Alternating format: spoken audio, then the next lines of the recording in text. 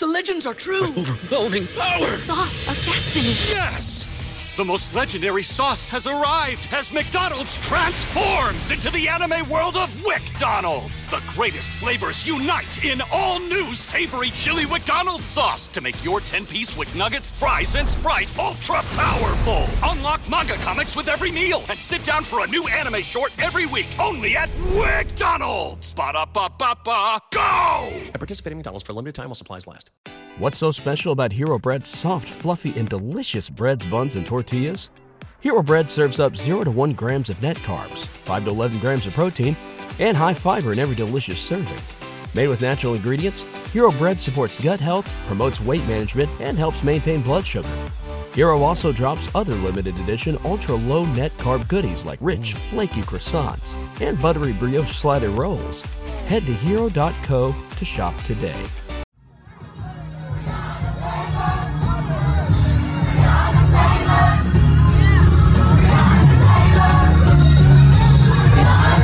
This is Make It Plain. Make It Plain. M.I.P. With Masamela Matfumo. Mark Thompson. Make It Plain. Get woke.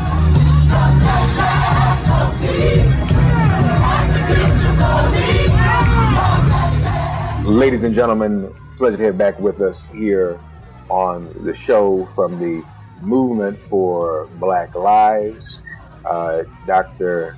Amara Inya. She's the Policy and Research Coordinator for the Movement for Black Lives. First of all, Dr. Amara, welcome back to Make It Plain. How are you? I'm fantastic, and it's good to be back. It's good to see you. Glad to have you back. So you all have produced and released a report regarding the persecution, U.S. government persecution of those of us who've been out here protesting in these streets, right? Yes. So we recently released a report that was conducted in partnership with the CLEAR Clinic, and CLEAR is the Creating Law Enforcement Accountability and Responsibility.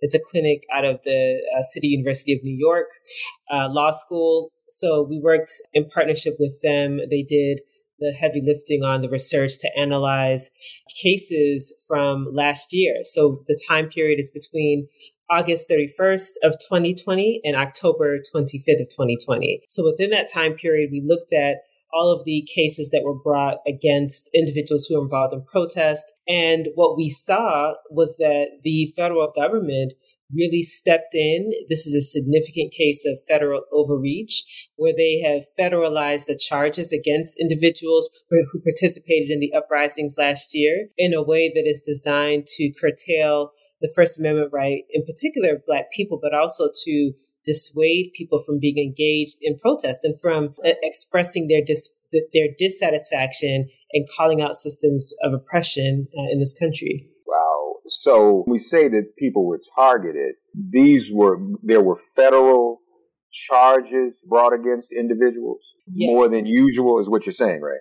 Yes, for sure. So we looked at 326 cases, and of those 326 cases, we found that in 93% of those cases, they could have been handled in state and local jurisdictions. So the difference between when the federal charges are brought in versus at the state or local level is that federal charges tend to be a lot more harsh. For example, in prisons, individuals are sent to more distant prisons. They're required to serve about 85% of their time. So they're just significantly harsher than charges that are brought at the state or local level. And so we found that in roughly 93% of cases could have been charged at those state or local level, and they were not. They were charged at the federal level. And of those cases, 22% involve charges that require mandatory minimums. So this is where we have to draw that connection between mass incarceration, and especially for Black people who have been targeted and have been devastated by mass incarceration. And yet we have the federal government playing a role in funneling people into the carceral system because they were involved in protests, and in particular in these uprisings from last year. So how many of these cases are still in the judicial system? I mean, are these, and how many of them include? I mean, have there been ongoing prosecutions and convictions? Yeah, so this is an ongoing process. And we looked at the 326 cases from last year because that was the time period, it was the most intense protests that were happening. And so we wanted to really look at how these cases were moving. And so our goal was really to show how individuals who were engaged in what has been the most significant uprisings in decades, how they were treated by the federal government. And so the pattern that emerges is actually a familiar pattern. It is a pattern where the federal government has played a role in overreaching in order to make an example out of people that were involved in protest. So we can go back to, for example, COINTELPRO in the 1960s and see how the federal government identified Black nationalists, or Black radicals as they call them. So they would target the Black Panther Party. They targeted the Nation of Islam. They targeted the Southern Christian Leadership Conference. So they have done this in the past and used their position as the federal government to increase surveillance so that they could also deploy, whether it's local police or federal agents, to disrupt and dismantle, in this case, organizations, Black organizations that were fighting for liberation and fighting against systems of oppression. So these cases are still ongoing. So we can't say that these were simply Trump era or Trump administration Justice Department prosecutions, because the new administration and the new Justice Department, the new Attorney General, so to speak, could put a stop to this if they wanted to, right? And are you saying they're not doing that? They're letting these prosecutions and investigations go forward? Yeah, so the new administration, the Biden administration, has a decidedly different approach. So these charges were enacted under the Trump administration. But what is clear now is that the Biden administration has to take a much stronger stance in acknowledging these findings, because we know that taken along with this wave of legislation that's designed to criminalize protests, this is a massive threat. So in the last year, 80 pieces of legislation have been pushed in state houses across the country that are attempting to criminalize protests. They're doing some of the same things that the Trump administration had done, meaning, for example, in Florida, a riot is now qualified as two people who are meeting together without a permit. Right? They've also done some things that would raise anyone's eyebrows. So, for example, they have lowered the charges for an individual who would drive their vehicle into a crowd of protesters. Right. So this is the sort of legislation that's sweeping across the country. So when you take that into account with the charges that occurred under the Trump administration, the Biden administration has to take an aggressive stand to say, this is not our strategy, that we are not going to be engaged in things like in 2017, the Trump administration with the Joint Terrorism Task Force came up with this notion of Black identity extremists. And they did that so that they could include so-called Black identity extremists in their efforts to surveil, to increase surveillance, and to target organizations that were involved in work that might lead to protests or people expressing their First Amendment rights. So I listened to your words very carefully. First of all, two people together is a riot. So right now, you and I are participating in a riot right now. We don't have a permit to do this, right? To have this conversation. Y'all be clear on that. More MIP after this message. But what I heard you, because I was asking you what the Biden administration was doing, you used the word in response, should. So are you saying that they're not doing, the Biden administration is not doing what it ought to be doing yet in terms of pushing back on the over-criminalization of protesters? Yes, I mean, we know that their strategy is definitely not the same as the Trump strategy. Obviously, we don't have Bill Barr, who will be, at the podium using language like thugs and some of the sort of language that they used. But we also know that this administration has made very clear through their rhetoric that they know that they have that Black people are the reason why the president was elected, and that they have this commitment to racial equity and to racial justice. And so because of that rhetoric, it means that the threshold for how they engage on this issue is significantly higher, that we can't just sort of hang back and just let the process play out. They actually have to take an aggressive stand on pushing back against these charges, acknowledging that this is what happened, and then making sure that they are being very vocal about the legislation that is attempting to criminalize protests, because that kind of legislation is what will disproportionately harm Black people. Yeah. And you mentioned about 326. How many people are they prosecuting or investigating for January 6th? I wonder. And how those two numbers compare. Because, you can't have prosecution of those in a peaceful demonstration be disproportionate to the prosecution of those in a violent demonstration directly against the Capitol members of Congress. Black folk didn't do that. Right. We didn't go up there and do that. Now, we all know what would have happened if we would have run up there. First of all, we wouldn't even gotten that far. And I think that this report proves that, does it not? That, we in the streets, and most of these protests we're involved in, people just mass action in the streets in general, and we pay the consequences. But other folk can just literally run up in the Capitol, kill police officers, which we never did. That's a riot, right? I mean, they tried to put that on us as African Americans and other protesters, BLM protesters and whatnot. But we didn't kill any police. Them folk went up there and killed the police on video and took selfies of it. So, I think we have to figure out what disproportionality exists in terms not only the number, but maybe even the level of prosecution and the seriousness of the charges. Yes, there's definitely a disparity in terms of the enforcement and in what the charges that actually end up being carried out. So in the cases, they did not capture demographic data in all cases, but they did find that more than half of those who were arrested and charged were Black. And then of that, 91% were Black men or Black males. So there's definitely a disparity in terms of how this law is enforced. And we can even go to the language that was used. So if you can recall, during the insurrection, during the protest, thugs, these are Antifa, these are all this sort of negative language. But then in the January 6th insurrection, they were called very fine people by the president. So when the federal government has historically used language to demonize certain groups, to demonize, for example, Black protesters, which then gives them the justification for increasing surveillance and then deploying agents of the state to curtail these protests, really to arrest and prosecute these individuals in a way that they have not done for white people. And it was not done in the lead up to during the insurrection in January. Yeah.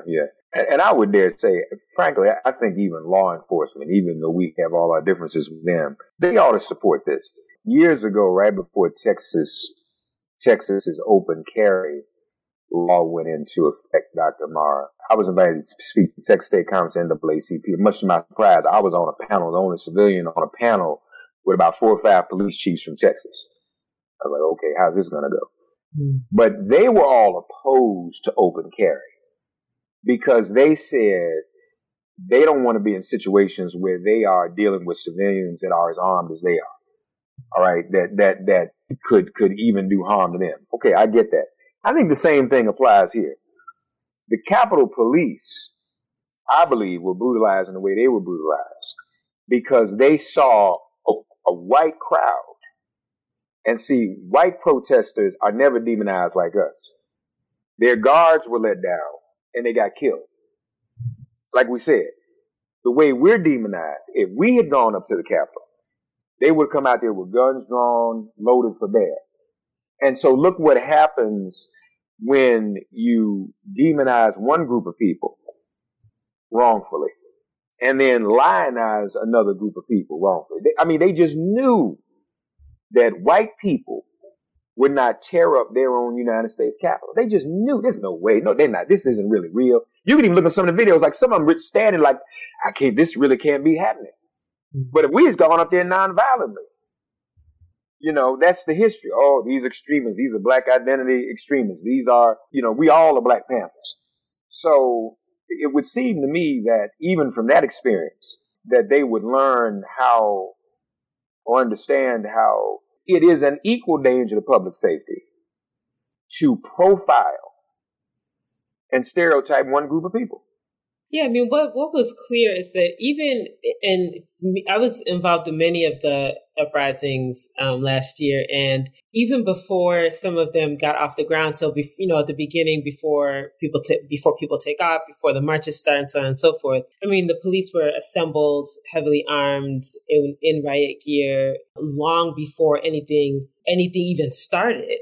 And we do have accounts of peaceful protests devolving after police got involved. But what we saw on January 6th was that, some of the police were removing barricades, opening doors, taking selfies. And it just really shows in a very plain way how the system treats people differently based upon their race.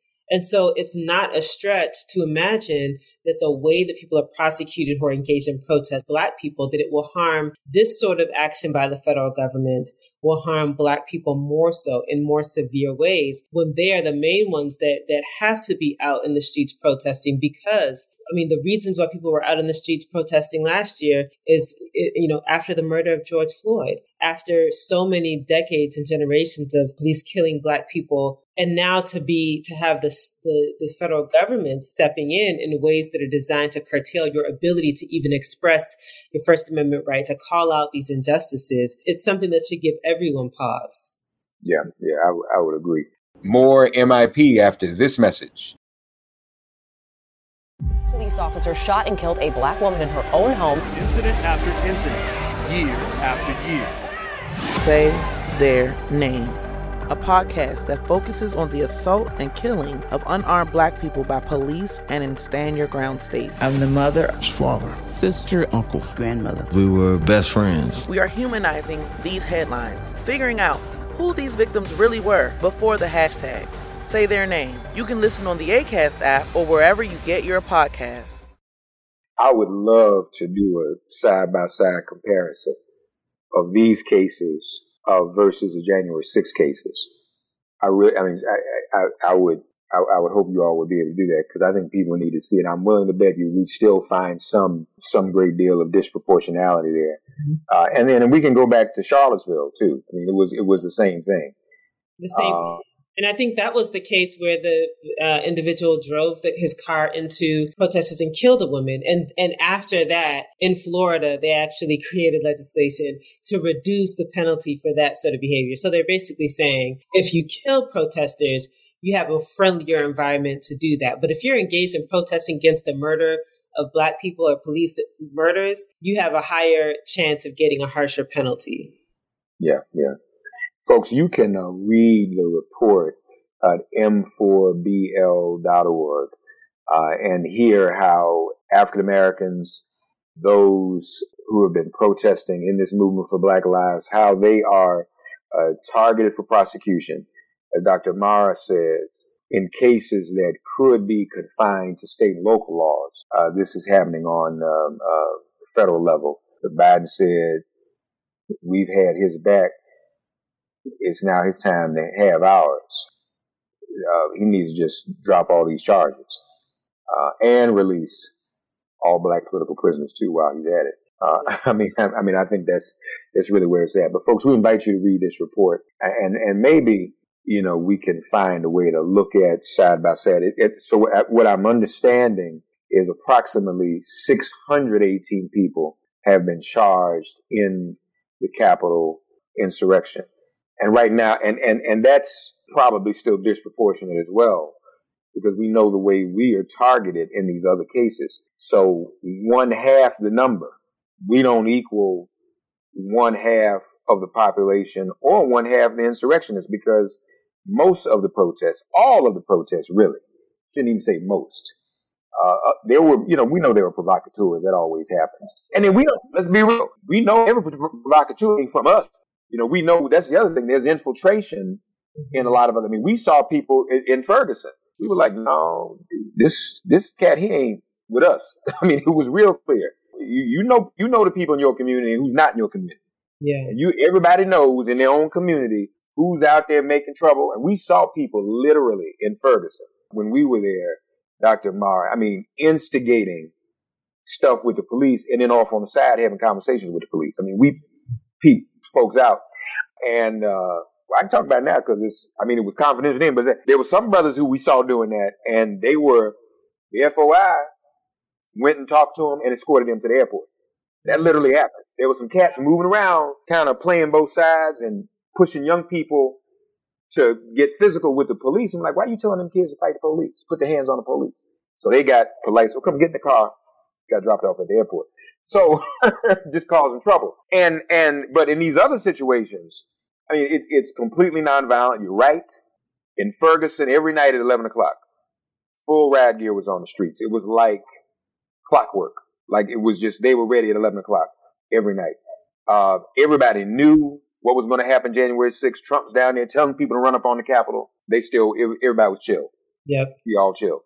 So folks, there is a double standard. So we'd like to see that side by side. M4BL.org. You should be on M4BL.org anyway, just to swear and inform. 2 people without a permit is a riot. All of you who are listening, since Dr. Mara and I are only 2 people, if you are listening to this, you're part of the riot too, because you make it even more than 2 people. You're complicit. You're complicit. That's right. We just riding up a storm. Dr. Mara, last thing I'll say, when I used to, we were dealing with police accountability in D.C. in the 90s, and part of a settlement we had with them was that some of us from the community would teach classes in the D.C. Police Academy. Mm. And so I taught a class entitled the historic relationship between African Americans and law enforcement. And in it, people didn't understand connotation and denotation. A lot of people don't know this. In the early 1900s, probably up through the 30s and 40s, the definition of riot is different than what it is now. When most people think of a riot now, they think of what they saw in 68 and up to the present, civilians rioting. But as I'm sure you know, in the early part of that century, when you saw the term riot, the immediate visual was the police. Mm. The police were the ones who were rioting, and white mobs. And then, you know how they flip things now. So the face of riot is black. But in the early 1900s in this country, the face of a riot was white police and white mobs. And so people need to understand that too. Police literally rioted. We saw it in Tulsa.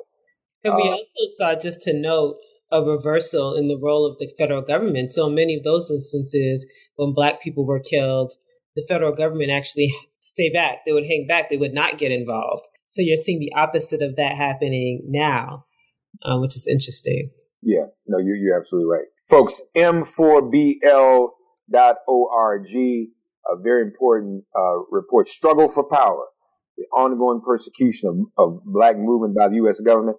Just one last thing, in terms of those people who are still caught up in that, are people organizing legal defense for people or helping them out? Do they have the support that they need? Yes. And so part of our push in getting this report out is to create more awareness around these cases and the individuals that are getting caught up in these cases, because a lot of folks don't know what happened to people who were arrested last year. They don't know what happened to those who were charged. And so part of what we want to do is use this as an opportunity to educate and to create awareness so that we can help in the push for amnesty for all of those individuals that have been charged. You also calling for the dismantling of the Joint Terrorism Task Force, correct? Yes. And the Joint Terrorism Task Force, again, it was started in 2017, but we also saw the Black identity extremists was thrown into the mix, and it just gives the federal government the license to now increase surveillance against Black people, to use increasing the prosecution of Black people, these harsher sentences. And so that's also part of what we are pushing back against. Yeah. M4BL.org, folks. Struggle for Power, the ongoing persecution of the Black movement by the U.S. government. Dr. Amara Inya, our very special guest. Always a pleasure to have her here on Make It Plain. Dr. Amara Inya, we thank you again, folks. She's a policy and research coordinator for M4BL, the Movement for Black Lives. Thank you as always. Thank you so much for having me. Thanks for getting woke and listening to Make It Plain. Please remember to listen, like, and wherever you get your podcasts, please give the show a 5-star rating. And please do spread the word. Let's all continue to pray for each other during this pandemic and this police-demic. If all hearts and minds are clear, it has been made plain.